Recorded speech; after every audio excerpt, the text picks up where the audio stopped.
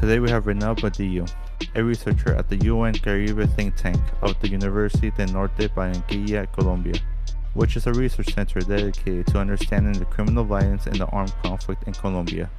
Here to discuss the criminal organization Clan del Golfo and their activities in Colombia.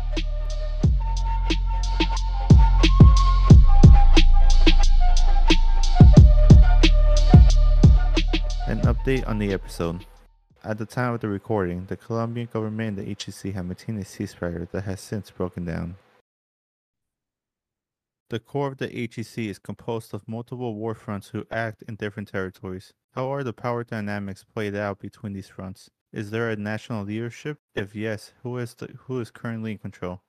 Okay, so for this, I think it is important to clarify that we have proposed in the past that in Colombia, right now, there is not a single war, but multiple wars in different territories going on. According to this idea, each war is different because there are different organized criminal groups, different interactions between armed groups, and different territories for which they are fighting for. So this has been happening in Colombia since the demobilization of the biggest paramilitary group we've had in the country, but it is also the result of the demobilization of the FARC-EP guerrilla group and the territorialization of the guerrilla of the ELN. But how is this relevant for the AGC? Well, this implies that even though this armed group is in more than 200 municipalities in the country, its attitude will change according to what other actors are in those territories and what are they looking for in them. So, for instance, the AGC in Southern Bolivar has an illegal pact with the guerrilla of the ELN, so they agreed to share the territory and divide some of the illegal rents, such as drug trafficking and illegal mining. But also, those two groups are at war in the Chocó department. So you have they in the Pacific coast fighting over resources, but also they in the Caribbean coast aligned and making a pact so they don't fight each other. So what I am trying to say here is that even though there is a national leadership and the structure of the national leadership makes them to have a political discourse and plan their military responses, at the local level, every front from the AGC has certain autonomy to define how they are going to ally or compete with other armed groups. So yeah, there is a national leadership. It was a strong leadership with Otoniel, but after the capture of Otoniel, it is maybe slightly less strong. But at the same time, there are a lot of local dynamics that are important to understand what's happening with this armed group all around the country. Subcontracting is something that is new to many people regarding the criminal economy. Can you explain how the AGC uses subcontracting strategically to achieve their goals? Yeah, that is right. And that is something of the most interesting things about this armed group. The result of something that is surprising for a lot of people is that one armed group like this is now in Colombia with all this armed capacity. After the demobilization of the United Self-Defense Fronts of Colombia, that was like the biggest paramilitary group in our history, a lot of little armed groups established in their territory. So we have like one armed group in Cesar, one armed group in Magdalena, one armed group in the Atlántico, but now the AGC is like not in all the country, but in a lot of municipalities. It's like 1/5 of the municipalities of the country. So why is that?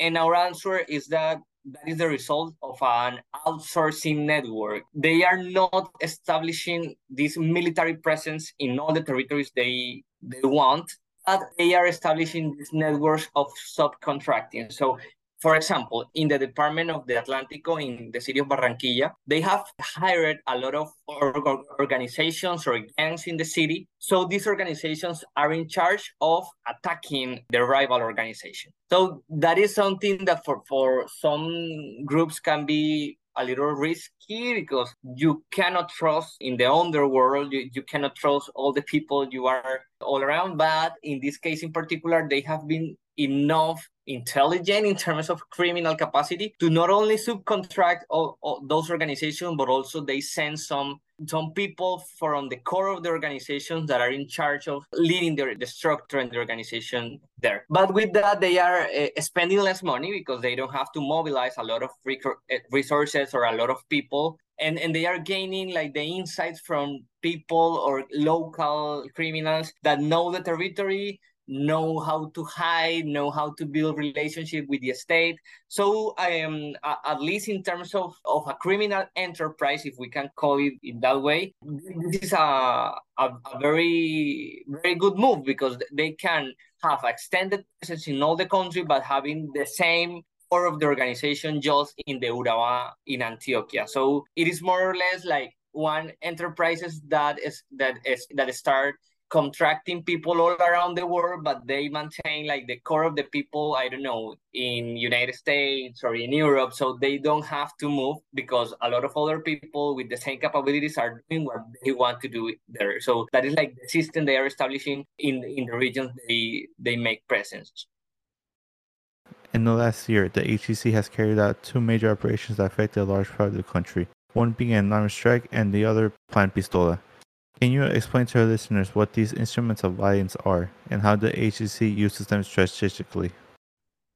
Yeah, well, about the armed strike, that is something that it's not exclusive of the AGC. For example, the Ilian guerrilla group has done a lot of armed strikes in the past, but the armed strikes of the AGC have been a little different because they have paralyzed not only the rural zones in which they are, but also other regions of the country where they, or at least we didn't know they have presence. So what is it? Is a moment in which they decide that everything in a region has to stop. That includes local markets, that includes transportation, that includes even the work of the mayorally. So more or less they are saying when we determine that anyone in this territory can go to work, can go do groceries, or can go and do whatever they want to do, we are the authority here, yeah?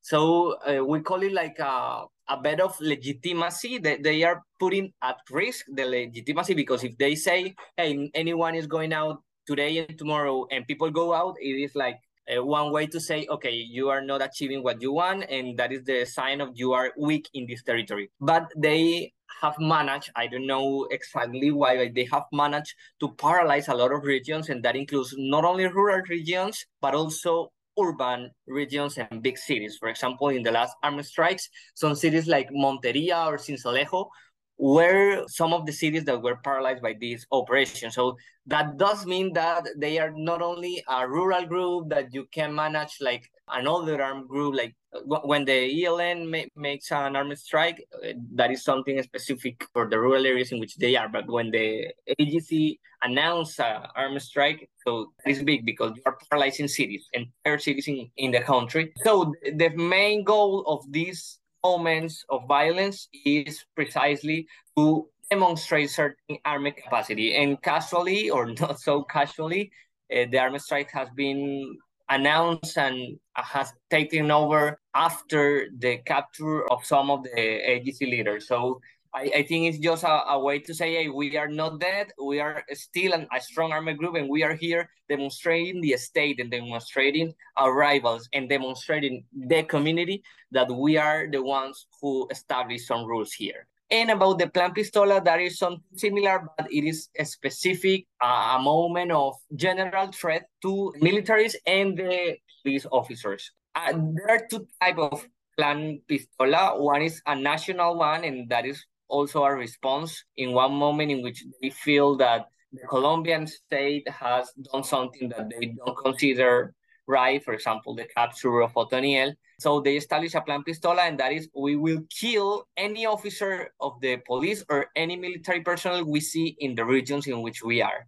And it is hard to measure that because it is right that they have killed a lot of military officers and police officers all around the country when they determine this Plan Pistola.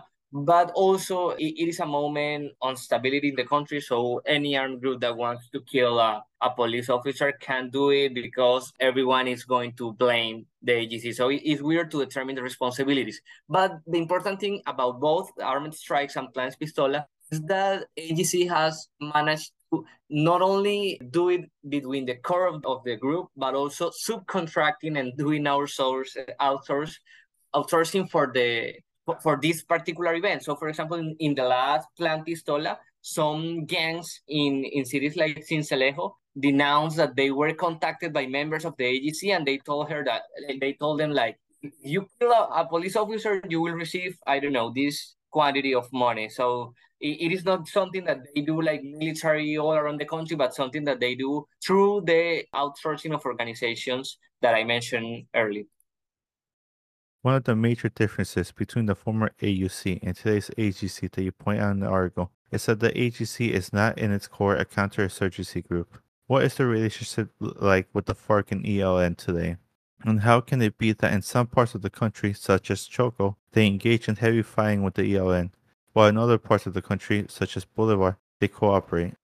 Okay, that is a big question, and that is something that we are still discussing here in Colombia about, okay, the AGC are or not a paramilitary group. So for answer in the article and in a new article that is going out in some weeks, is that no, the AGC are not a paramilitary group, and a reason to say that is mainly focused on two specific things. First is that the AGC are not a counter-insurgent group, and that is a big difference with the United Self-Defense Forces of Colombia. Why? Well, the AGC has established alliance with the ELN in southern Bolivar, but also in the past, I am talking about 2014, in southern Cordoba, there were some relationships between FARC-EP and AGC because they had an alliance in this region. So it is not just something that is happening now, but I think that maybe from the beginning of the organizations, they determined that they were not going to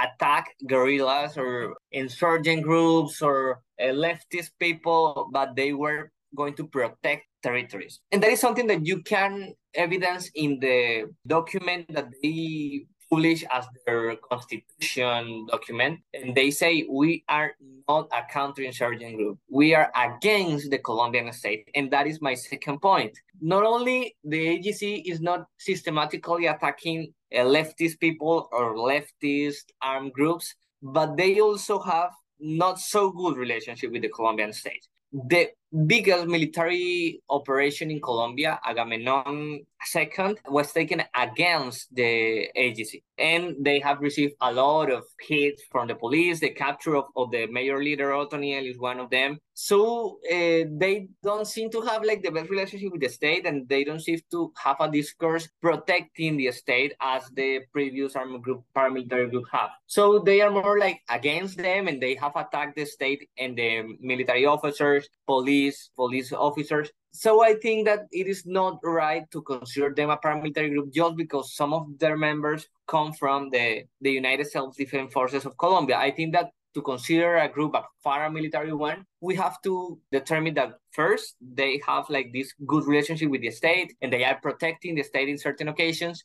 And two, they are against those armed groups that are challenging the state. And that is not happening here in Colombia. Obviously, that is not a way to say that there is no corruption between the military forces or in Colombian police. All the contrary, in some regions, it seems that AGC and police officers and military personnel are working together. So that can happen, but it is right that also happens in Mexico with some cartels, in Brazil with some gangs, and we are not calling all of those cartels paramilitary groups. I think there is a difference because there is not a political discourse supporting those groups. So I think it is a little bit different because these people can have these corruption ties, but that is different from having this structure all designed to support the state in their fight against some army groups in the country. So I think that is the main difference between our past paramilitary groups and now the AGC.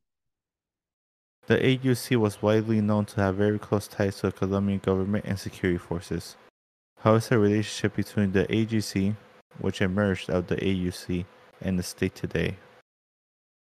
Okay, so I think that is something that I have to answer going back to the first question. In Colombia, we have a lot of different wars, and in some of those wars, AGC seems to be at war with the Colombian state. So, for example, some months ago, they attacked some military officers in Antioquia, and also some military officers in southern Cordoba, where they have captured a lot of members of AGC. So I think that in those regions, for example, AGC and the Colombian state doesn't have the best relationship possible. So they are at war and they are fighting over the control of the territory. And that is not just a fight, I mean, with captures or those sort of things, but military combats I'm talking about. So I don't remember a lot of military combat, for example, in the times of the United Self-Defense Forces of Colombia. But now we have a lot of examples of military fighting between the militaries and the AGC. So that is one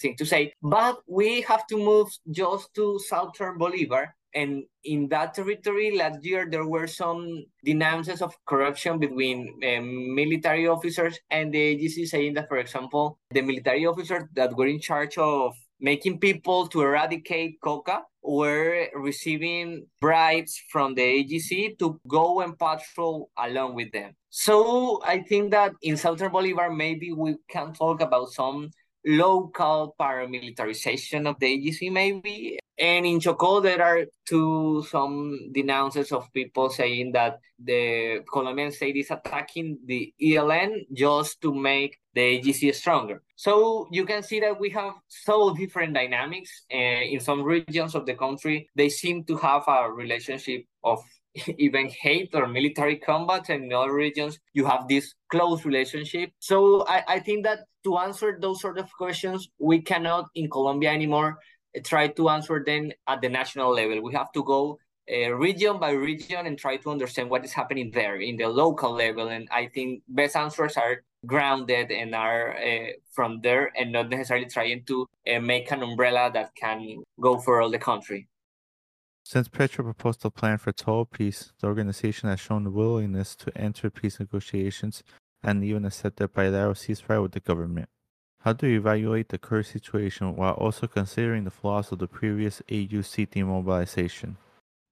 Okay, I think that is a pretty good question, because I think that the original plan proposed by the current government in Colombia was a good plan in terms of the premises were good. Like, we are going to demobilize most of our armed actors, because if we just demobilize one, well, we have the example from the FARC that it is possible some other criminal groups will take over and will start new wars. And okay, we have no peace right now. We have another moment. But I think that even though the premises are good, the way in which this government is implementing the total peace program is not working very well. First, because they have not decided in which category they are going to include the AGC. Problem is that this government, when this government was the opposition, they were saying all out that the AGC were a paramilitary group. Now that they are in power, that is something difficult to sustain, because if AGC is a paramilitary group, then this government has some ties with AGC, and that is not possible in my view. So that is a fair problem, that they consider it a paramilitary group, or at the best just a criminal group, and the AGC doesn't see itself as a criminal group or as a paramilitary group. So they are asking for political recognition. And I am not saying that we should give them the political recognition, but I think that we have to listen to them and understand what are they trying to say. So the first problem is that they are not listening. They are just deciding that they are going to label the AGC as a criminal group, and that's all. They don't have a choice on that. And I think, and that's maybe just my take, and I hope to be wrong about it, but I think that the AGC are not going to negotiate if they are not offered more than the criminal status. They are expecting more, and they have told that openly. So I think that will be one of the problems. Now, the paradox here is that if the Colombian state gives them some political recognition, the guerrilla of the ELN has mentioned that they are going to abandon the process. So the conundrum here is that you have AGC that they don't want to be recognized as criminals, but the ELN that is proposing that AGC has to be recognized as a criminal group, and if they don't, so the ELN is going to go out of the negotiation. So I think that is the first big problem, and I don't think that this government has thought enough about it. I think it is still a pending task to define how they are going to solve this conundrum. And the second and another big problem for the total peace is that this government is still thinking about this as if we have the same conflict that we did have 20 years ago. It was more of a rural conflict, but now, for example, how are we going to demobilize the AGC without demobilizing all of the gangs they are subcontracting and hiring in urban, in cities, even in rural areas? I think that is the pending task to define is, okay, how the AGC is going to demobilize a lot of gangs that they are not formal part of the organization. They have been hired, and the AGC can say, okay, but that is not my problem. Can demobilize my core group, but after that we still have war in cities, and we still have extortion, and we still have confinement, and maybe they are not so big as the AGC, but they still can produce violence, and the AGC has trained some of them and has give them arms, so and big guns. I don't know how we are going to demobilize all of those ecosystem of armed groups that are not part of the total peace, but that they are articulated to the total peace. So I think that right now we don't have answers. Right now, this government has just tried with goodwill to achieve total peace, but peace is not just the result of goodwill. And I think that to conclude, something that is very important to me that this government has not evaluated is that they need a strategy of security and defense to go against those armed groups, because it seems until now that this government only had the negotiations to offer, and that's good. We need those negotiations, but we still need something to say those groups, hey, if you don't comply with the negotiations, we are going against you, and this is what we have. This is our strategy. But at this moment, we don't have a strategy, a security strategy in the country. So I think armed groups are acknowledge that, and they are taking advantage of the negotiations in some way to strengthen the political positions. And I hope that doesn't happen, but it is a risk, strengthen also their military capabilities. So we have to wait to have a better view of what is happening, what can happen. But for now, I think total peace can be still an initial goodwill program without strategies to go and have good results. We may be good here. Do you have anything else you would like to say or promote? No, I don't think so. I think this is more or less those hard discussions we have to establish in the country. I know there is still some resistance to these views because there is a lot of.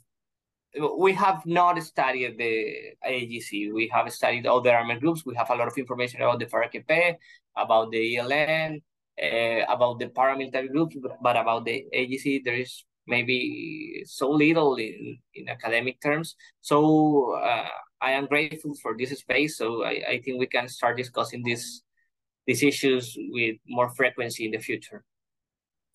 Just to mention that this article is part of the Centro de Pensamiento Un Caribe at the Universidad del Norte in Barranquilla proposal of discussing war and organized crime in Colombia in local terms and looking at the regions. So if you can follow the Twitter page or the Instagram one, I think that can be good. But aside from that, no, I think it is just promoting the article is a lot. Thank you so much. Thank you for the invitation.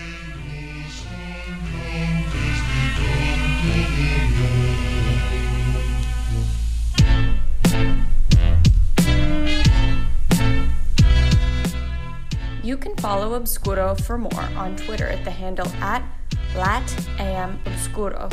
For support, we have set up a Patreon to help with production costs and future equipment at the link in the description.